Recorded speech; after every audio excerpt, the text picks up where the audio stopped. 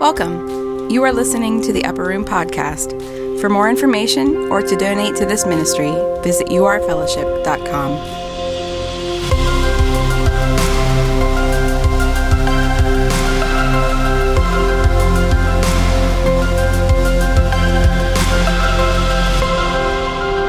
How about those kids? Man, I could watch them all day. My favorite part was when we put them in very constricting animal outfits and then had them do motions. That was my favorite.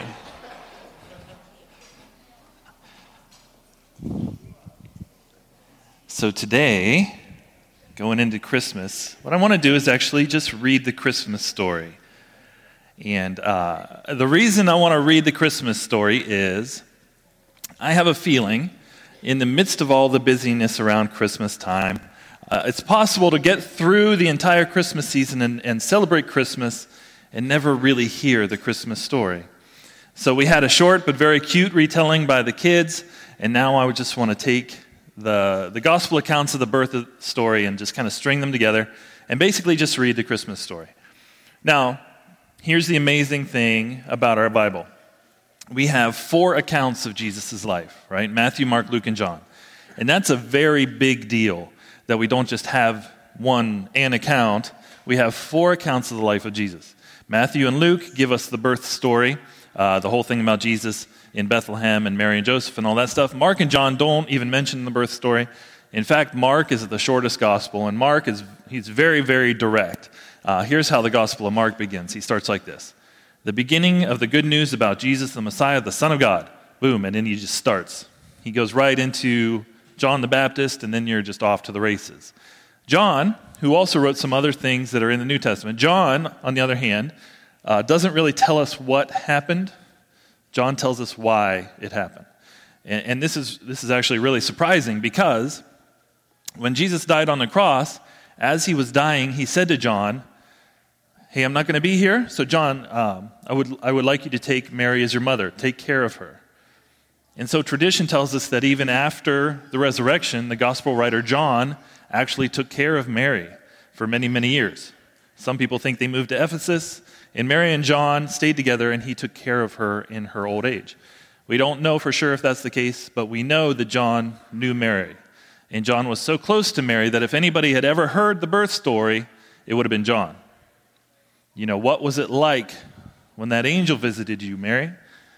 What did your mama say when you told her about all this stuff? All those things that we wonder about, John knew, because John knew Mary. And yet when John begins his gospel, he doesn't begin with Bethlehem and angels and shepherds and all that stuff. John tells us why Jesus came.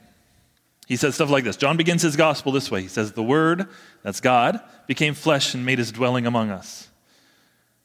John's an old man when he writes this. I mean, he's seen Jesus crucified. He's seen the empty tomb. He's seen the resurrected Jesus. He saw all the chaos that followed. He saw the persecution of the church, the destruction of the temple. I mean, he saw the whole world turn upside down. He's an old man, and he's looking back, and he just wants you to know right up front, hey, in case you don't make it past the first chapter, you need to know this. Having seen the whole thing, here's what it's all about. God showed up, and he made his dwelling, or he camped out among us. The thing that makes John's introduction, in fact, John's entire gospel so fascinating is that John is the one who gets extremely personal about Jesus. He says this, to all who receive him. And then it's like he pauses, and he goes, receive him. To all who receive him. Okay, they're not really going to understand that. How do you really receive someone? To all who receive him. And then John does something amazing. John realizes, okay, they got to get this. They got to understand how personal this is. This isn't just a story. And so John takes 2 Greek words that had never been combined before. John creates a phrase. John takes 2 Greek words that, according to all Greek literature up to this point, had never been put together before. He takes the Greek word for faith, pisteuo, to believe, and then he takes this little Greek word, this little connector word that means in, and he puts them together. He says, to those who receive him, to those who, how do I say this? To those who believe in. That's the phrase he puts together. Believe in. These 2 words had never been put together before in a phrase. To those who believe in. It's more than believe that. It's more the idea of placing one's weight upon. It's like trusting in. John wants you to know that this isn't just like a story, this is personal. And if you want to know the why behind the birth story, the person to ask is John. Because he knew Jesus' mother Mary. He'd heard the story 100 times. He's experienced all of Jesus' ministry.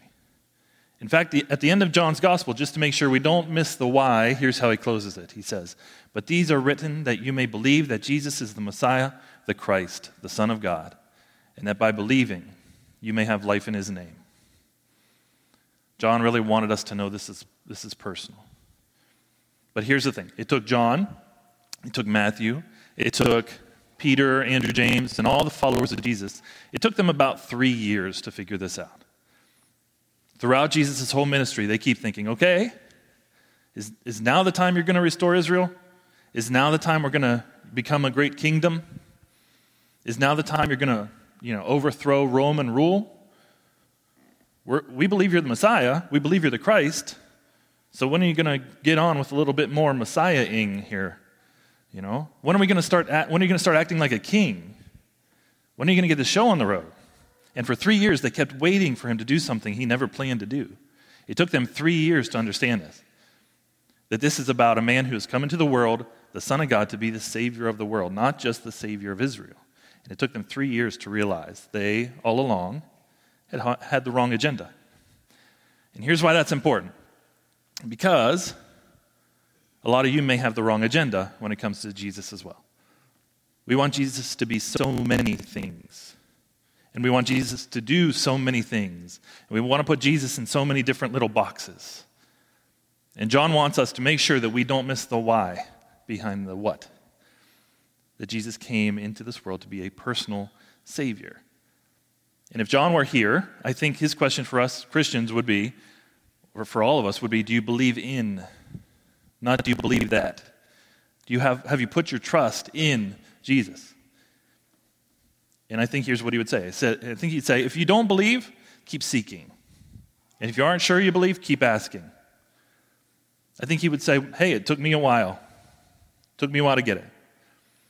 I mean, I sat at the campfire with this guy. I saw miracles. I was in the boat when Peter jumped out, and we thought, way to go, Peter. And then we were like, oh, no, Peter. I was there. I witnessed these things. I realized it took us a while to understand why Jesus came. As much as we thought it was a problem with Rome, as much as we thought it was a problem with our money, as much as we thought it was a problem with culture, as much as we thought it was a problem with the government, it finally dawned on us that God sent us exactly what we need. Because our problem was sin.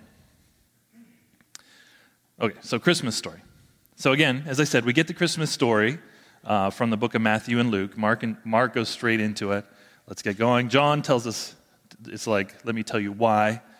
Luke is great. Luke is different because Luke begins his gospel this way. He says, hey, I've heard all the stories. I met all these kind of fascinating people. I've seen miracles. I've talked to John. But somebody's got to write this thing down so people will know what happened. So Luke went around and interviewed all the eyewitnesses and put together an orderly account. Luke's gospel does not begin with like once upon a time. It begins with, I have talked to people who were there. I've talked to the eyewitnesses, and I put together an orderly account about how this thing actually went down. I like Luke. I like orderly accounts. And Luke's Christmas story begins like this. In verse 26, Luke 1, verse 26. In the 6th month, the angel Gabriel was sent from God to a city, so way up north, to a city of Galilee named Nazareth, to a virgin betrothed to a man whose name was Joseph of the house of David. Luke gives all of this detail because anything he knows he's going to put into his account. The virgin's name was, say it with me, Mary. Good. We knew that one. The virgin's name was Mary, and he came to her and said, greetings, O favored one, the Lord is with you. But she was greatly troubled at the saying and tried to discern what sort of greeting this might be. So Mary, she's scared to death, right? They got it right in the little video. And the angel said to her, do not be afraid, Mary, for you have found favor with God. You're not in trouble. I mean, remember when your dad would call you down, or your mom would call you, or you had to go to the principal's office? It was always bad news. Whenever someone goes, hey, Chris, we need to talk, I just assume that's bad news, right? Imagine if an angel was like, Chris, we need to talk. Boy, oh boy, it's going to be bad. So Mary's like, here's an angel.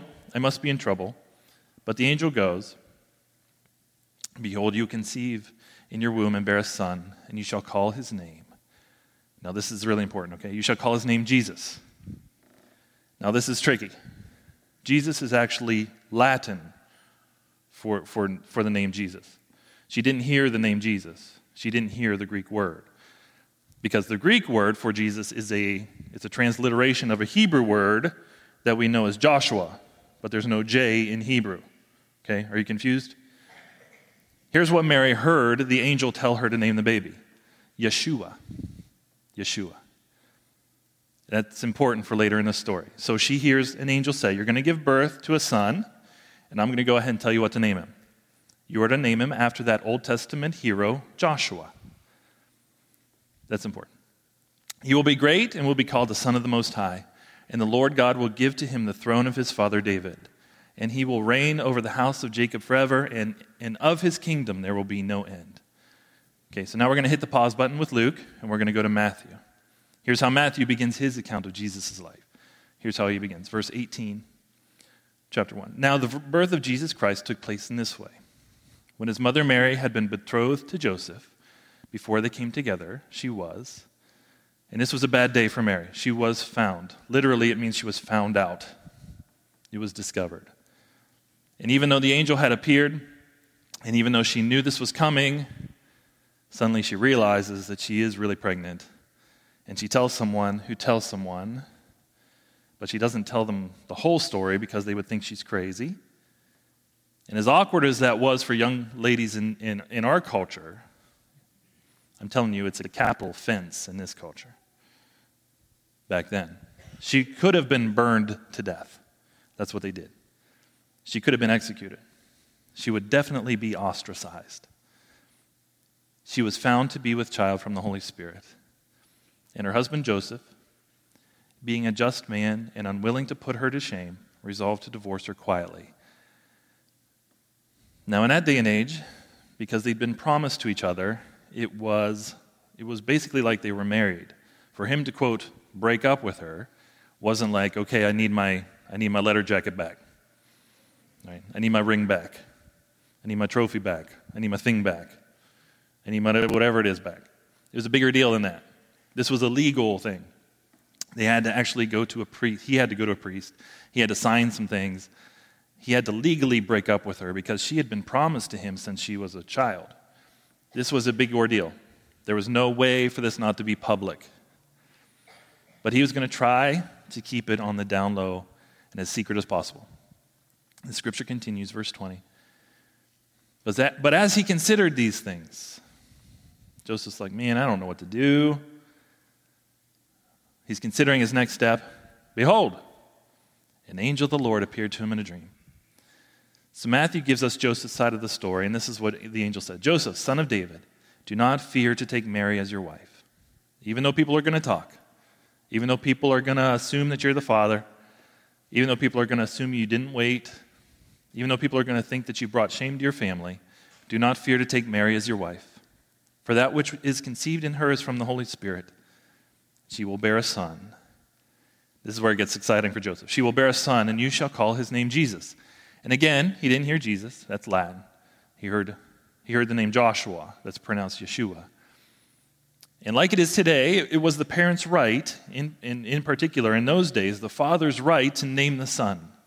So the Lord shows up and says, you're not going to name the son. This is the name he's going to have. In the Bible, a person's name was never just like a label. Kids never got named after the mom's favorite soap opera character, all right, or because their parents liked the sound of it. In the Bible, your name is your identity, and it shows your purpose.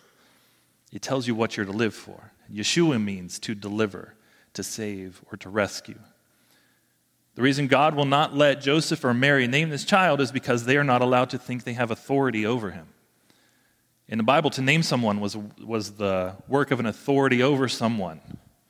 So, for example, in 2 Kings 23, when one king defeated another king, the victorious king would always rename the defeated king. Probably make some terrible names for those defeated kings.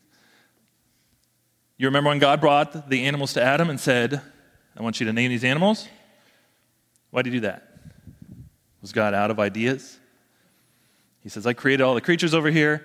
Creation's hard work. I named all these various botanical species, and there are just thousands of them. But I need someone to name these things. I've run out of ideas. Would you give these things names?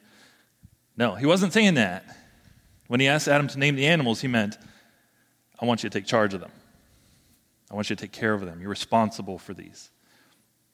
So parents name their children because they have authority over them. But what we have here is God showing us, he's showing up and teaching us, Jesus Christ is not merely a human being. No one has the right to name Jesus. Why? Because the minute he was born, he was already in authority over his parents. And so an angel says to Joseph in a dream, Mary is going to give birth to a son. It's not your biological son. It's from the Holy Spirit. You're to name him Joshua. You're to name him Yeshua. And if Joseph could have responded, he couldn't because he was sleeping, but if he could, he would have said, you don't have to tell me, I know. Because if this child is to be born through the Holy Spirit and is going to be given the name Joshua, I know what that is. I've read about that. I know why he's here. And the angel would have said, because he will save his people, to which Joseph would have said, I know that too. I know he's going to save his people. Because we all know that one day a Messiah will come, and the Messiah will come in the spirit of Joshua. He'll have the wisdom of Moses, but he'll be a military leader like Joshua.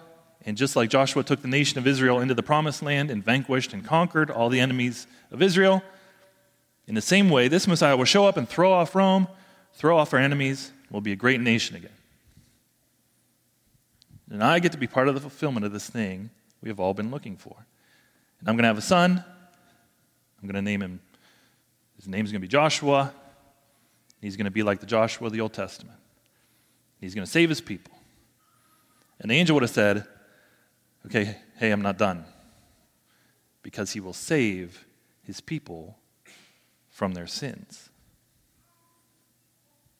Okay, angel, timeout. Sins, those aren't like a big deal. In fact, angel, I don't know if you know this, but like 70, 80 miles south of here, we have a pretty sophisticated save you from your sins system. It's called the temple. It's called the law of Moses. We got save you from your sins covered. That's not what we need. When I sin, I go down there, I take a couple pigeons or a lamb, a goat or something, we do a sacrifice. We don't need to be saved from our sins. Now Rome, they need saved from their sins. And we need to be saved from Rome, like plague style, like Old Testament style, right? Let justice roll down like waters, like locusts and frogs, that whole Red Sea thing. We could do that again if you want. So angel, if there's going to be some saving going on, I got some ideas. This wasn't what they were looking for. This wasn't their agenda. It wasn't the agenda they had for their Messiah. And yet the angel said to Joseph, you're going to have a son. And he will come in the spirit of Joshua, the deliverer, the Savior. But he's come to save your people from the thing they need saving from the most, their sin. In verse 24, when Joseph woke up, he did what the angel of the Lord had commanded him. Because that's what you do, right? If an angel of the Lord appeared to you, you do whatever the angel tells you to do. If you're sure it's an angel. He did what the angel of the Lord commanded him and took Mary home as his wife, even though they weren't married. Now we're going to switch back to Luke because the story continues, and this gets dramatic. And you've heard these words thousands of times. They kind of roll over us, but this is such a big deal. Some time goes by. She begins to show. Everybody knows she's pregnant, and they still haven't had a wedding.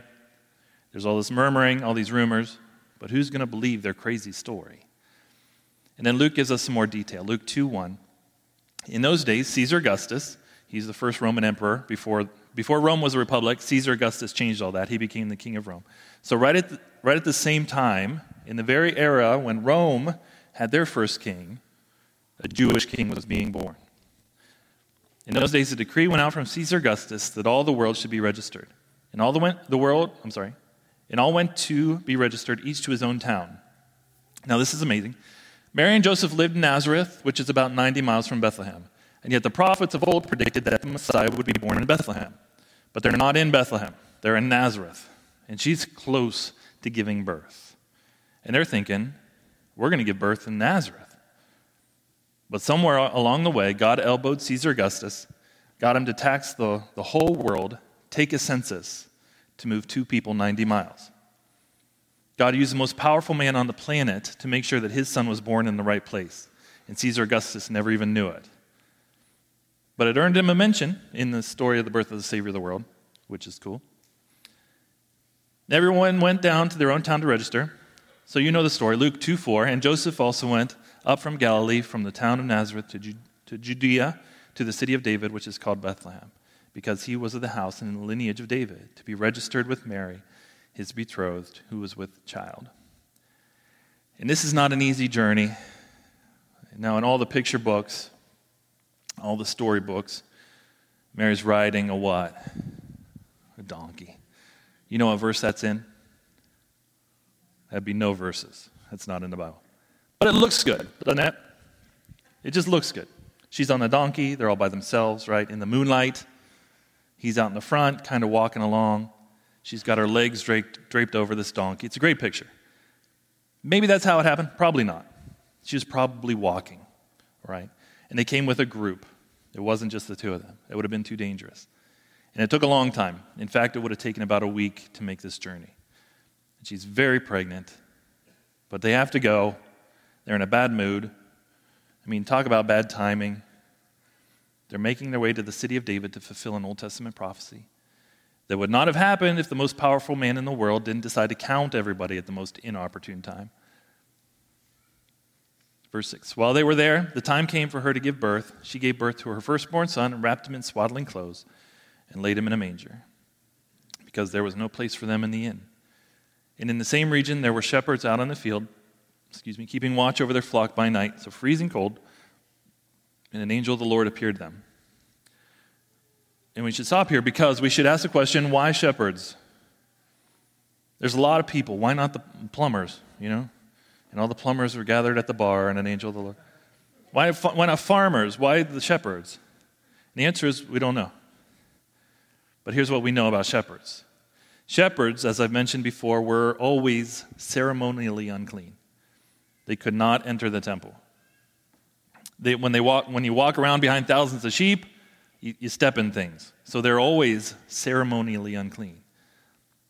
You provide the lambs for the people to eat. You provide the lambs for the temple.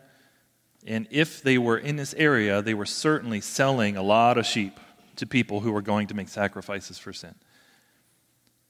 They themselves were kind of outcasts from the whole religious system. And so God chooses to announce the birth of his son to a group of people that would typically be least likely to be able to participate in something like this. Luke 2:9. And an angel of the Lord appeared to them, and the glory of the Lord shone around them, and they were filled with fear. And the angel said to them, fear not, for behold, I bring you good news of great joy that will be for all the people. This is the announcement to the shepherd. Luke 2:11. For unto you is born this day in the city of David a Savior, who is Christ the Lord. To you guys who never get included in anything religious, you guys that were outcasts, a Savior has been born to you. You're included. A Savior has been born to you. He's the Messiah, the one you've heard about your whole life. And this will be a sign for you. Here's how you're going to know you've found this baby, okay? You'll find a baby. And they're probably like, how are we going to find a baby? The angels are like, we're not finished yet, all right? You'll find a baby wrapped in swaddling clothes. Well, that's not unusual. We're not finished yet, all right? And lying in something you guys all know about, a manger. And then Luke 2:13, and suddenly there was with the angel a multitude of heavenly hosts praising God and saying, glory to God in the highest, and on earth peace among those with whom he is pleased. When the angels went away from them into heaven, the shepherds said to one another, let's go over to Bethlehem and see. And this is important. See this thing that has happened. Now here's what we need to understand if you're not a Christian. We are Christians because something happened. We are Christians because God came to earth and things happened, and people recorded them. Because when important things happen, you record them. Now, things the emperor did, they recorded some of those things. Things famous generals did, they recorded. But other than emperors and generals, not very much got recorded in the first century. Think about this. We have 4 accounts of the life of a carpenter from Nazareth. We have 4 accounts of the life of a carpenter from Nazareth. Why? Because something happened. And the fact that something happened was why it was recorded, and why it was precious, and why it was copied, and why people died to make sure it made it to our generation. We're Jesus followers because something happened. God came to earth in the form of a baby, and it was such a big deal that this story was recorded and protected and copied and cherished, and people died to make sure it passed from generation to generation. Christianity is not fragile because something happened which the Lord has told us about. Verse 16, and they went with haste and found Mary and Joseph and the baby lying in a manger.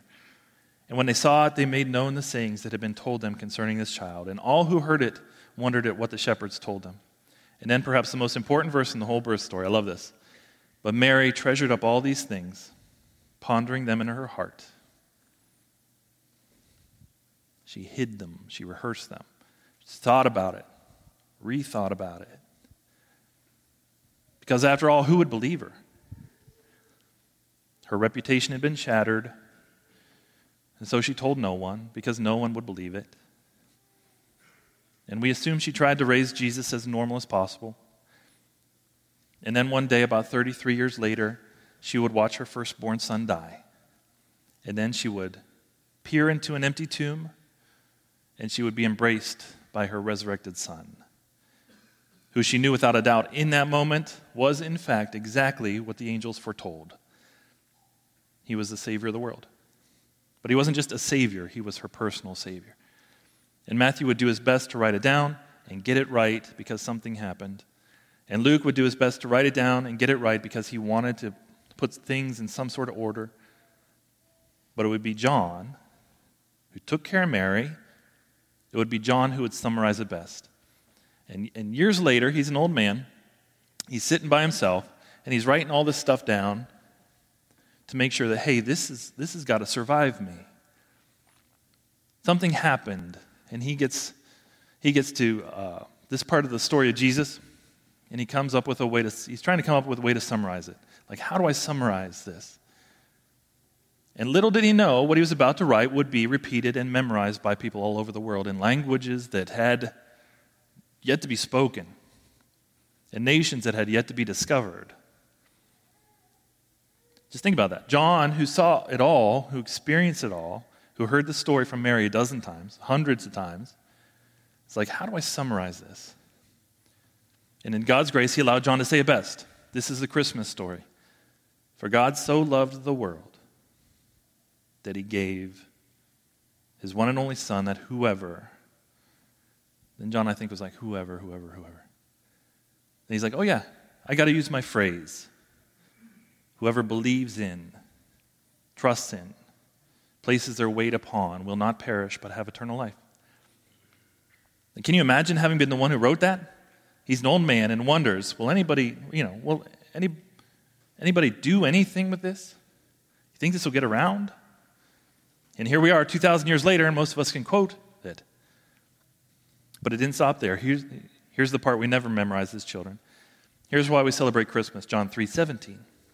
For God did not send his Son into the world to condemn the world, but to save the world through him. And John would know. And that's why we celebrate Christmas. Because the angels were right to Mary, Joseph, and the shepherds. That God sent a Savior into the world, not to condemn the world, but to save the world through him. Which means in spite of what we think we need, in spite of what you think you need this Christmas, God understood what we really need is a personal Savior who is Christ the Lord. Amen. Let's pray.